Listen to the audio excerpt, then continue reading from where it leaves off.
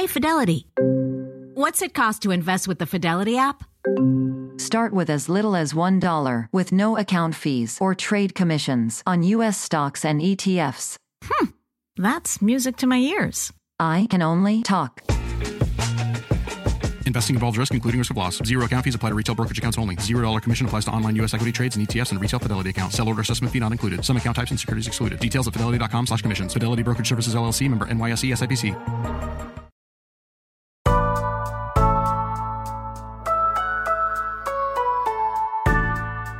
It's Monday, February 3rd. I'm Gideon Resnick. And I'm Tommy Vitor, attempting to fill in for Keela Hughes. And this is What a Day, coming to you from beautiful, undecided Iowa. Let's show them how we do it in the Corn Belt. I am currently riding a tractor. That's true.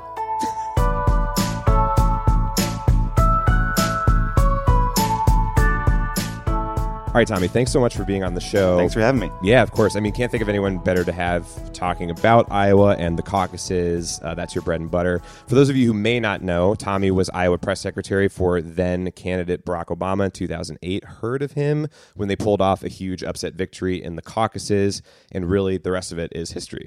Good old days. Yeah, that was fun. Do you ever get flashbacks while you're here? Being here is incredibly nostalgic. A lot has changed, but a lot of the caucus process is exactly the same, including the same reporters, the same big supporters that turned out and volunteered for Obama in 2008. So this is very much a nostalgia tour for me. Nice. So we are in Iowa, recording this in a hotel room. So if you hear knocking or any other craziness, that's what it is. Recording this on midday Sunday. Actually, the Super Bowl hasn't happened yet. I ordered room service. Is that okay? Yeah, great. That's perfect. And on today's show, we're going to be talking about the Iowa caucuses. Of course, they take place Monday night. So if you are listening to this Monday morning, that is tonight, folks. It's the first chance that voters are getting to actually start picking a Democratic nominee. It seems like it's been forever, and this race has gone on as long as I've been alive. I can't believe we finally made it. Forever. So, Tommy, I want to talk about what we've been seeing on the ground here in Iowa so far, expectations going into the caucuses, how the race could change coming out of them. But first, I think it's good to quickly go over how these caucuses work. Mm-hmm. There are two main steps. First, you and your friends and family show up at your precinct at or before 7 p.m., a school, gym, church, something of the sort. And you effectively stand in a corner where your candidate's supporters are gathering, and then there is a count. That's the first round or first alignment. But after that, what happens? Yeah, so the way to understand the caucuses is that there's basically 1,700 mini elections happening all across Iowa on caucus night. So you show up at a certain place at a certain time, and then you literally go stand in a corner for your candidate. So if you support Tom Steyer, you stand over here. If you support Joe Biden, you stand over there. And then everyone there gets counted. And now this is where it gets kind of hinky. There's something called a viability threshold. And to be considered viable, you need to have support from more than 15% of the people in the room, in your precinct, that individual location. And if you're not viable, then you can leave. You can say, I don't want to caucus anymore. I'm going home. Or you can realign with another candidate and become a supporter for your second choice. So that's what makes the Iowa caucuses kind of interesting and different. It also means that candidates are extra nice in Iowa because they want you to like them even if you're not, even if your candidate's not their first choice. Right. You need to keep favorability high so that, in the case that your person fails, you can come on over and switch sides. Yeah, and this really happens on an individual level. Like in a precinct, you will hear stories where an undecided voter just found someone in one candidate's corner annoying and another was their best friend, and that's where they ended up. Wow. It's that easy, folks. Look for your best friends. Democracy. Look for your worst enemies. Right. Okay. So there's a bunch of chatter and persuading that goes on between the rounds, like we're saying, to get those caucusers to come over to your corner. This year, some things are a little bit different with how the results are going to actually get reported. There are going to be two sets of vote tallies, one from the first alignment, one from the second or final alignment, and then an equivalent delegate count. In the past, it was the delegate count that got reported out. So how do we kind of think that these other sets of numbers are going to change or impact how the results get read, and how people are actually, the candidates themselves are actually talking about the results. Yeah. So I think an imperfect analogy for how you should think about this is there's the Electoral College and the popular vote, right? So what you're competing for in the primary process are delegates. And so what will come out of Iowa and what is awarded to the candidates who do well or are seen as the winner are the most delegates, right? So that's the key thing going forward, is getting these delegates. But this year, the Iowa Democratic Party wanted to be more transparent, so they will release what's called like the raw vote total, and they'll do it twice. They'll do it before that realignment process we talked about and after. So, hopefully this will be seen as an effort to give voters more information and help people understand what's going on. But you could also see a scenario where one candidate wins the battle for state delegate equivalents and another wins the popular vote, and it's seen as a split decision, and you're just off to the races with a spin war between the press and the campaigns. Right. And then inevitably people are only splitting something like, 41 delegates over. Yeah. So it in a lot of senses, it is sort of a spin type of situation and a momentum type of situation. Exactly. After. But let's talk about where things stand going into the caucuses. We're in an interesting situation because there have been a couple of recent polls that showed Senator Bernie Sanders in the lead. There was a New York Times poll that had Sanders, I think, with a 7-point lead, followed by South Bend Mayor Pete Buttigieg, then former Vice President Joe Biden, and then Senator Elizabeth Warren. A CBS poll had Sanders with a 1-point lead, followed by Biden, Buttigieg, Warren. So then in the last 24 hours, we were expecting this other poll to come out from the Des Moines Register, the much lauded, Seltzer operation. And then at the last minute, they decided not to publish it due to an issue where Pete Buttigieg wasn't named by the poller when they were asking one or maybe more respondents about which candidate they support. Apparently, it had to do with a font size situation. Yeah. So all of that aside, that craziness, what do we make of this decision not to publish, and historically, how impactful have those final polls typically been? So a few thoughts. One, just a weird twist on a weird year. Right, yeah. I mean, even being here, when I think back to 2007 and 2008, the Iowa caucuses felt like the center of the universe. Hillary versus Obama was the story that everyone was covering. Now, this year, you have the ongoing Trump show. You have impeachment. There were days over the previous week where the Des Moines Register didn't have Iowa caucus news on the front page. So things have just felt a little off.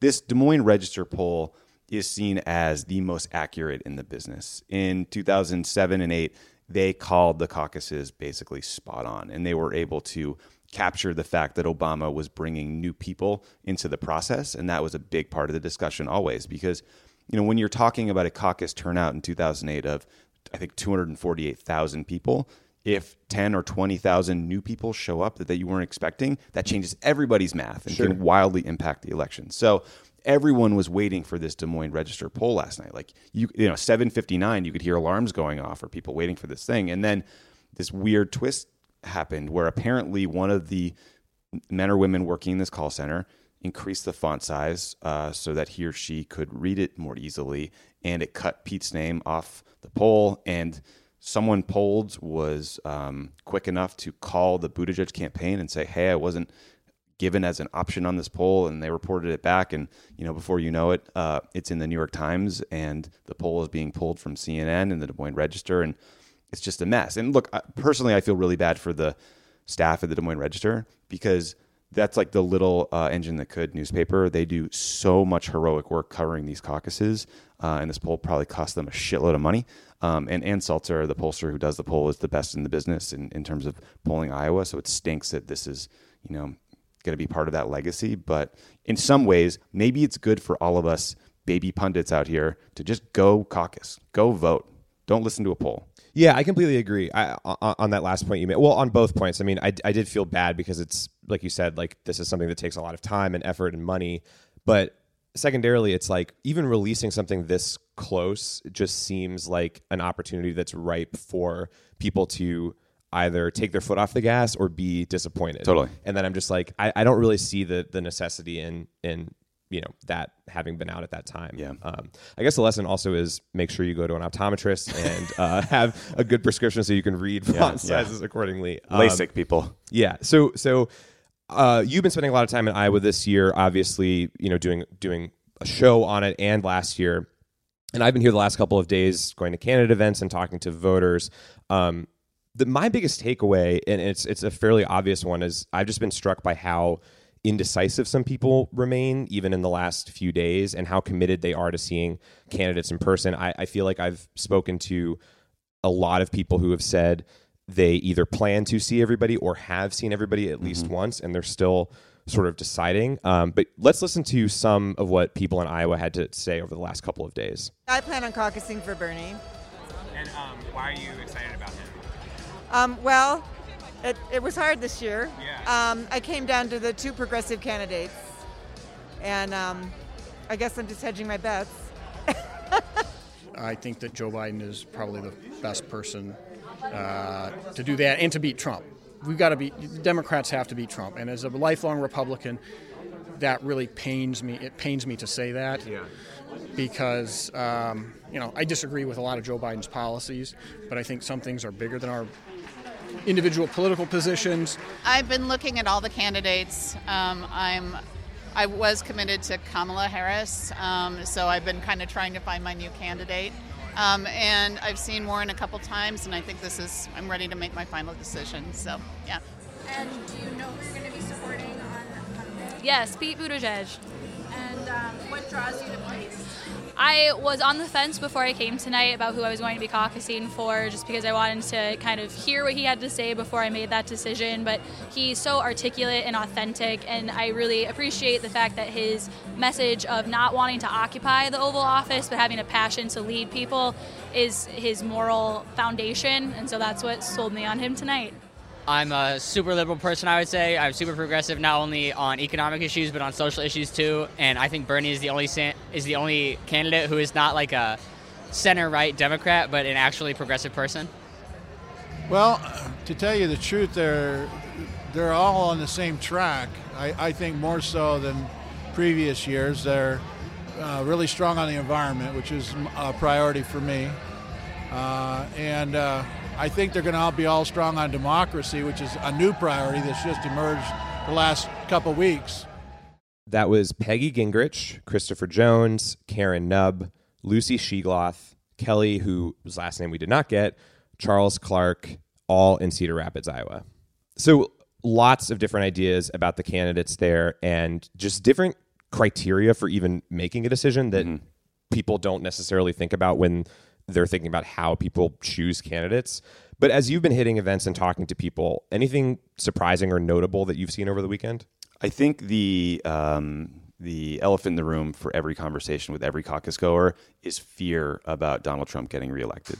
And so in 2007 and 2008, people were more hopeful and optimistic about the future. George Bush was behind them, and they were willing to take a chance on nominating the first African-American president of the United States.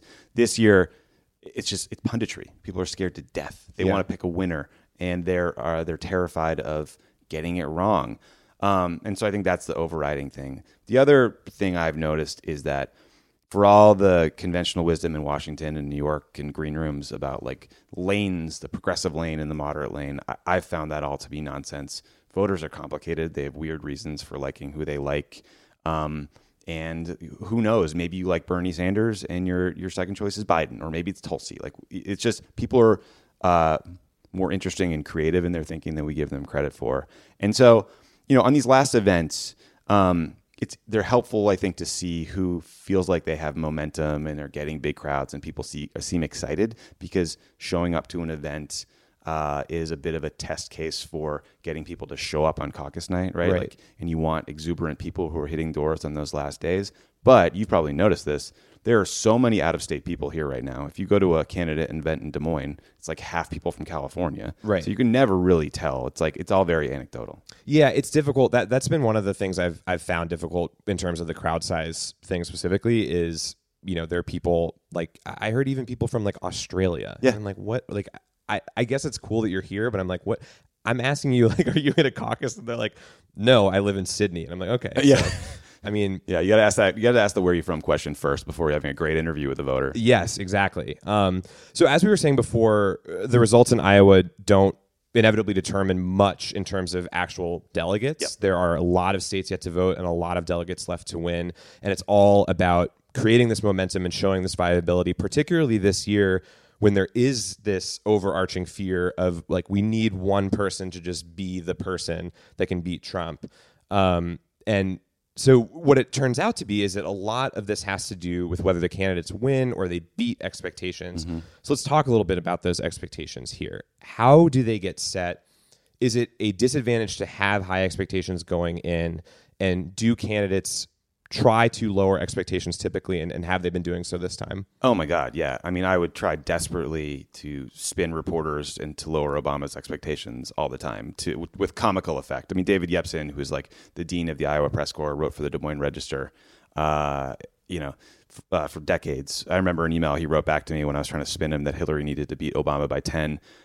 He said, I hope you didn't pull your back out writing that email because you were spinning so hard. So it's a constant process. I mean, Iowa's interesting because starting in 1972, lesser-known candidates like George McGovern and then later Jimmy Carter were able to campaign in Iowa at the grassroots level without a lot of money, without a lot of national press attention, and with a surprisingly strong finish, garner much more attention going into the next contest. So right. Iowa can be a springboard for candidates, and it can also winnow the field down. If you don't do well enough, you're going to be seen as a losing effort. You're not going to get money, and it can end your night right there. So that's the key. But yeah, the expectations management part is some ways the most ridiculous and infuriating. Sometimes it feels like Wall Street earnings expectations that like no one ever explains to you who is setting the street's target for some dumb stock and why did it go up and down. I will never understand, which is why I don't gamble on that.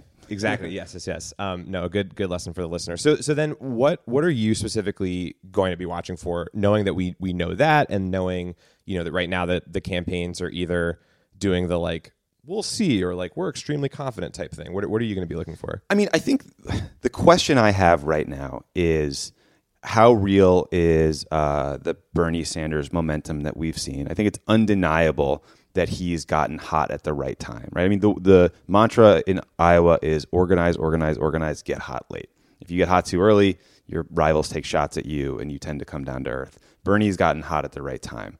The question is, does he have the organization and infrastructure in place to capture that enthusiasm and turn those people into volunteers, voters, and delegates ultimately? And we just don't know. Now, in 2016, Bernie basically tied Hillary here. She just beat him. But if he'd organized just a little bit better in a few precincts in Des Moines, he might have won. So I think they learned a lot of lessons from 16 and have tried to apply them. And what would it mean then, as a follow to that, I guess, for him to win, or for any of the top four candidates, or any of the people that have been polling the top four to win outright? I'm talking like first alignment and then delegates as well. I mean, I think if you see someone like Bernie Sanders win in terms of delegates and the popular vote, I think that's going to be seen as a pretty overwhelming win. And the question for him is, does that lead to more fundraising? Does that lead to more momentum and propel him into New Hampshire, where he is also doing well, and lead to a commanding victory in New Hampshire? Because once you rack up a couple wins in a row, that will put him in a very strong place to make a run at Joe Biden in South Carolina, where Biden does much better among African-American voters. Now, look, in 2008, when Obama won Iowa, we thought we were going to springboard to New Hampshire, mop up Hillary that night, and end the primary quickly. And it turned out to be the longest, most brutal primary process I could have ever imagined. So who knows how this is going to play out? Yeah, I think that's the right attitude to have for sure, is the who knows, because that's certainly how I feel. And do you remember then, we were talking about your time here in 07, 08. Do you remember how you felt the last day going into the caucuses, or the actual day of? You're just, when you've been doing this for a year, you're obsessing about one moment every minute of your life for an entire year of your life. And then when it finally comes, you are so exhausted and strung out and anxious that it's just, you just freak out for 24 hours. And then when we finally won, I mean, my last memory is being backstage with the senior staff in Iowa. It's probably like 8 or 10 of us. And Barack Obama and Michelle came and hugged the whole team and spoke to us and thanked us, because winning Iowa for him, he's since said, was the most meaningful point of his political career, better than winning the presidency even, because it was this big open question and test, and he felt like he was able to deliver on a promise of bringing new people into the electoral process and building this new coalition that then allowed him to win the White House twice. And so after that moment and spending time with Obama and Michelle, everything else is a blur, probably because I was drinking to great excess. And then I got on a very hungover flight to Chicago the next day to start working there. Nice. So everybody can expect to feel insanely horrible, anxious, and drink themselves to near oblivion. Well, that's awesome. Thank you so much. To hear more about Iowa, check out Pod Save America's newest episode later today and go deeper on the history of the Iowa caucuses and how we ended up with this crazy system on Tommy's 5-part miniseries called On the Ground in Iowa. It's in the Pod Save America feed. Look it up. You will not be disappointed. Thank you again. Or crooked.com/Iowa. Yeah. Both. Right now.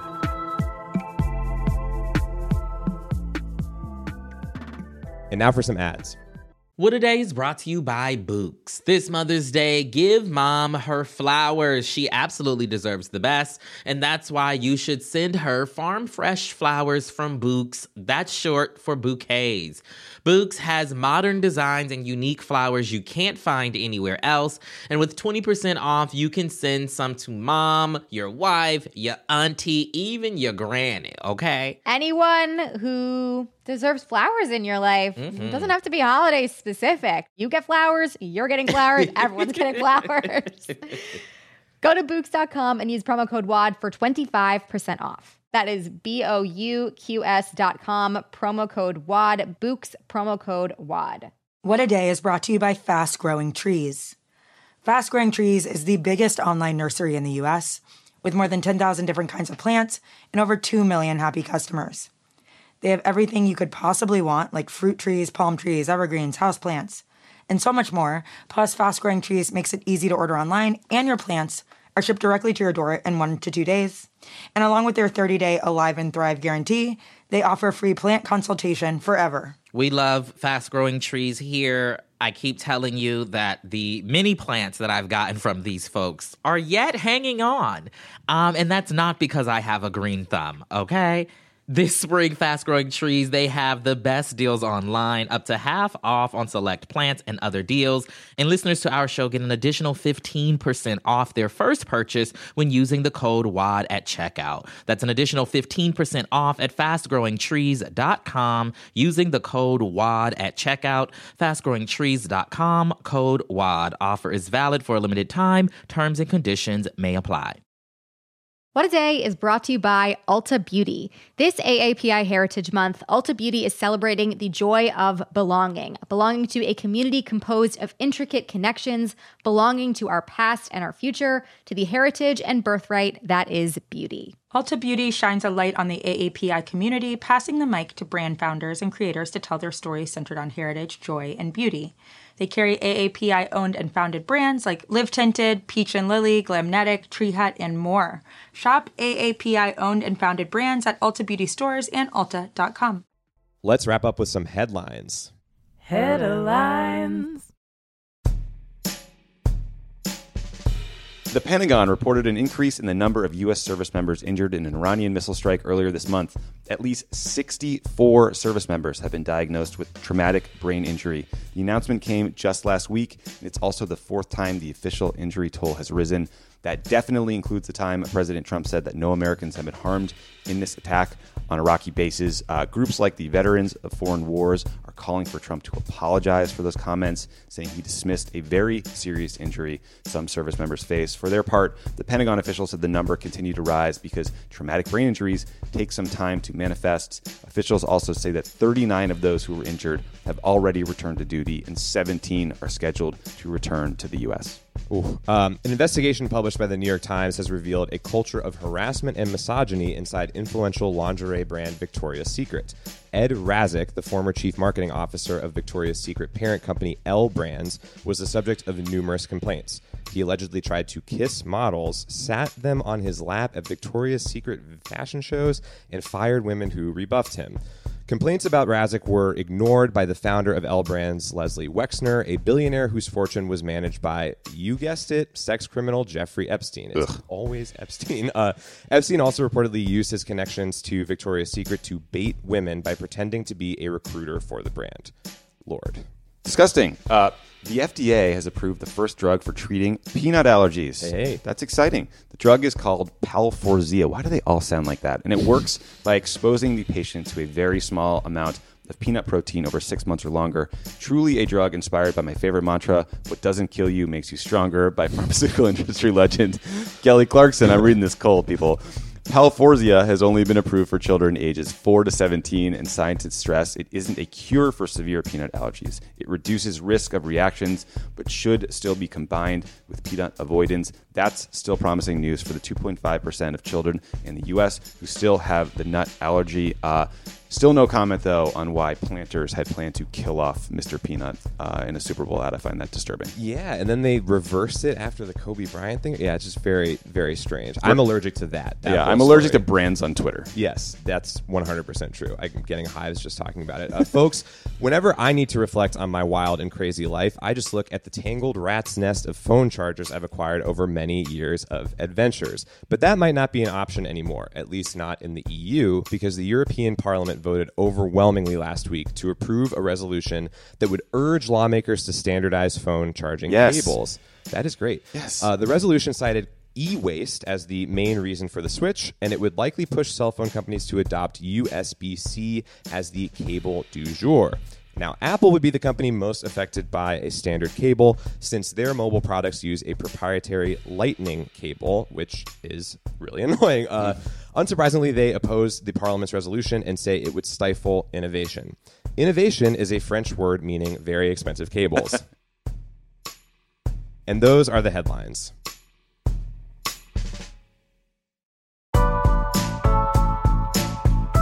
That's all for today. If you like the show, make sure you subscribe, leave a review, chill with us in Cedar Rapids, and tell your friends to listen.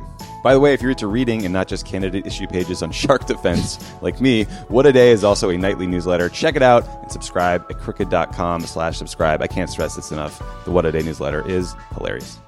It's awesome. I'm Tommy Vitor. I'm Gideon Resnick. And that's how you swing an undecided voter in Ames. Get out there. Go caucus. What a Day is a product of Crooked Media. It's recorded and mixed by Charlotte Landis. Sonia Tun is our assistant producer. Our head writer is John Milstein, and our senior producer is Katie Long. Our theme music is by Colin Gilliard and Kashaka.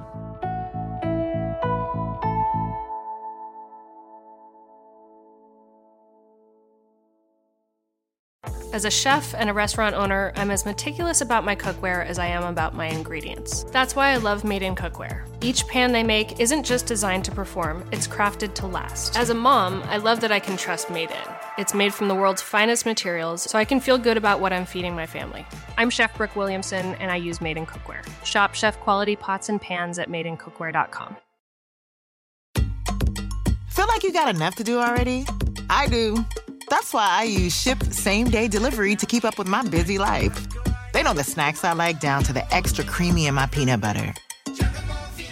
I can get deliveries at home, on set, or even when I'm away on vacay. And my personal shopper, Amber, she's got my back. As in, she asks them to check the back if it's not on the shelf. Shipt. Delight in every delivery. Learn more at shipt.com/hi.